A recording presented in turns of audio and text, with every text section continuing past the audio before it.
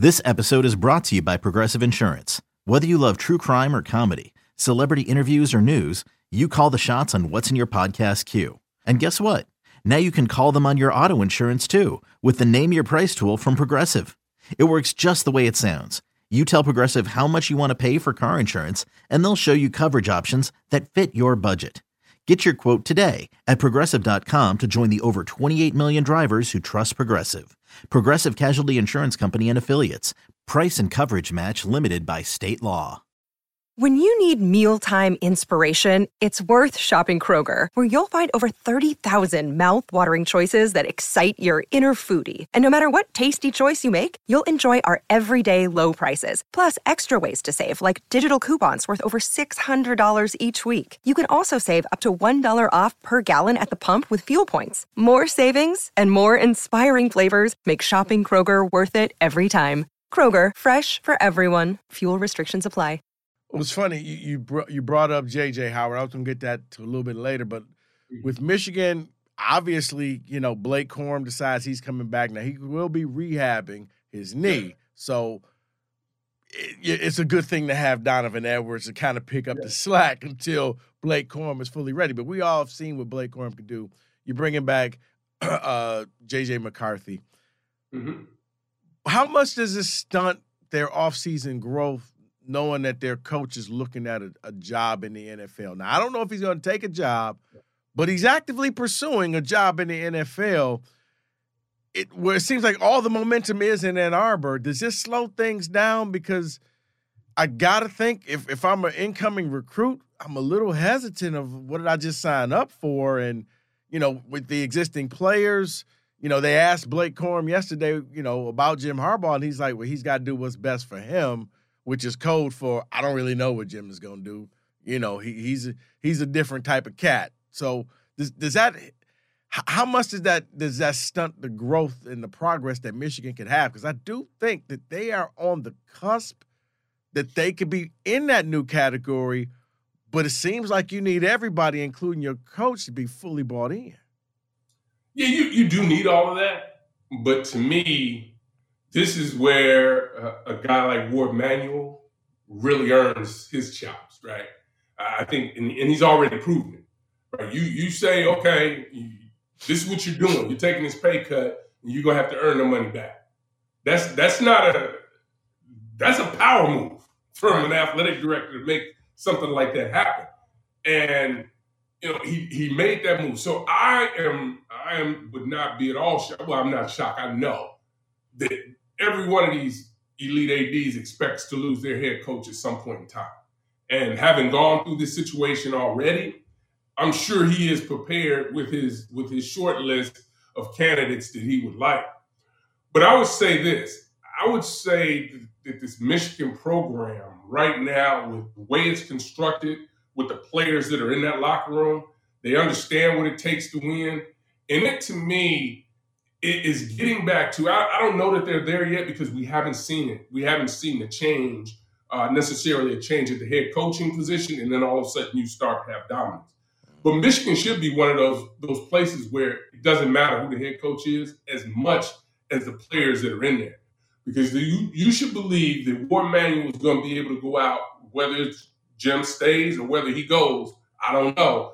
But he should be able to find the next great coach. Right. And I think that becomes the challenge. When your program is so big and the culture is right, which I believe it is, that you're able to go out and hire the next guy that's able to continue to lead, much as we watched it happen or have watched things happen in Ohio State. Now, they haven't won the championship, but they haven't dropped the ball with Ryan Day as head coach. They haven't dropped the ball, Howard, but I guess I look at this with your Michigan and you're sitting on top. I expect more five-star players in the classes, and other than Will Johnson, there haven't been any. And that's where it seems like, I don't know if it's the fact that you don't know if the coach is going to be there or not, but man, back-to-back Big Ten, back-to-back college football playoff appearances, we saw what, like I said, what 17 five-stars look like on one team. Mm-hmm. I guess maybe I just expected more than, like I said, Will Johnson, and you saw the impact that Will had as a true freshman. He's up and coming. he's going to be a problem for at least the next 2 years in the Big Ten. Yeah. I just thought that they would be able to bring in more players like that. I always thought that, like back in from 2013 to 2015, that was D'Antonio's biggest mistake, is when he was at the top, he didn't go in and try to get top players. It was like, no, I'm going to use the same strategy that got me there. And I just, maybe it's just me, I think that strategy has to change. Once you finally get to the upper level and you're playing against big boys, you got to do big boy type things. Yeah, I push back though on what D'Antonio did, because I think with the 2016 class, he went and got some dudes. No, you're right. I stand corrected. He went and got some dudes. He went and got dudes, but those dudes was duds. Fit in the locker room. No, you're right. They weren't fit. And I shouldn't say that. I'm painting with a broad brush. You had some players that had some situations off the field. They had character issues. I don't know whether they were fit in the locker room or not, but they clearly had situations off the field that took away from their ability and their availability on the field. So I wonder, though, if Michigan has gone with the strategy of we need to make sure that the players fit, because that's what, when I continue to hear and talk with the players, they talk about just, how together, how galvanized they are as a unit and as a team. And what they want to accomplish. And they talk about in previous years, maybe it was not there. Now, look, I get it. You would expect them to be recruiting at a higher level, probably. I guess you can make the point when you talk about more 5 stars. But I still don't know that when you talk about the way Alabama recruits, the way Georgia recruits, when you talk about the truly those top 3 or 4 teams that are in a lot of those recruiting battles, I mean, it's relentless. Those guys are relentless.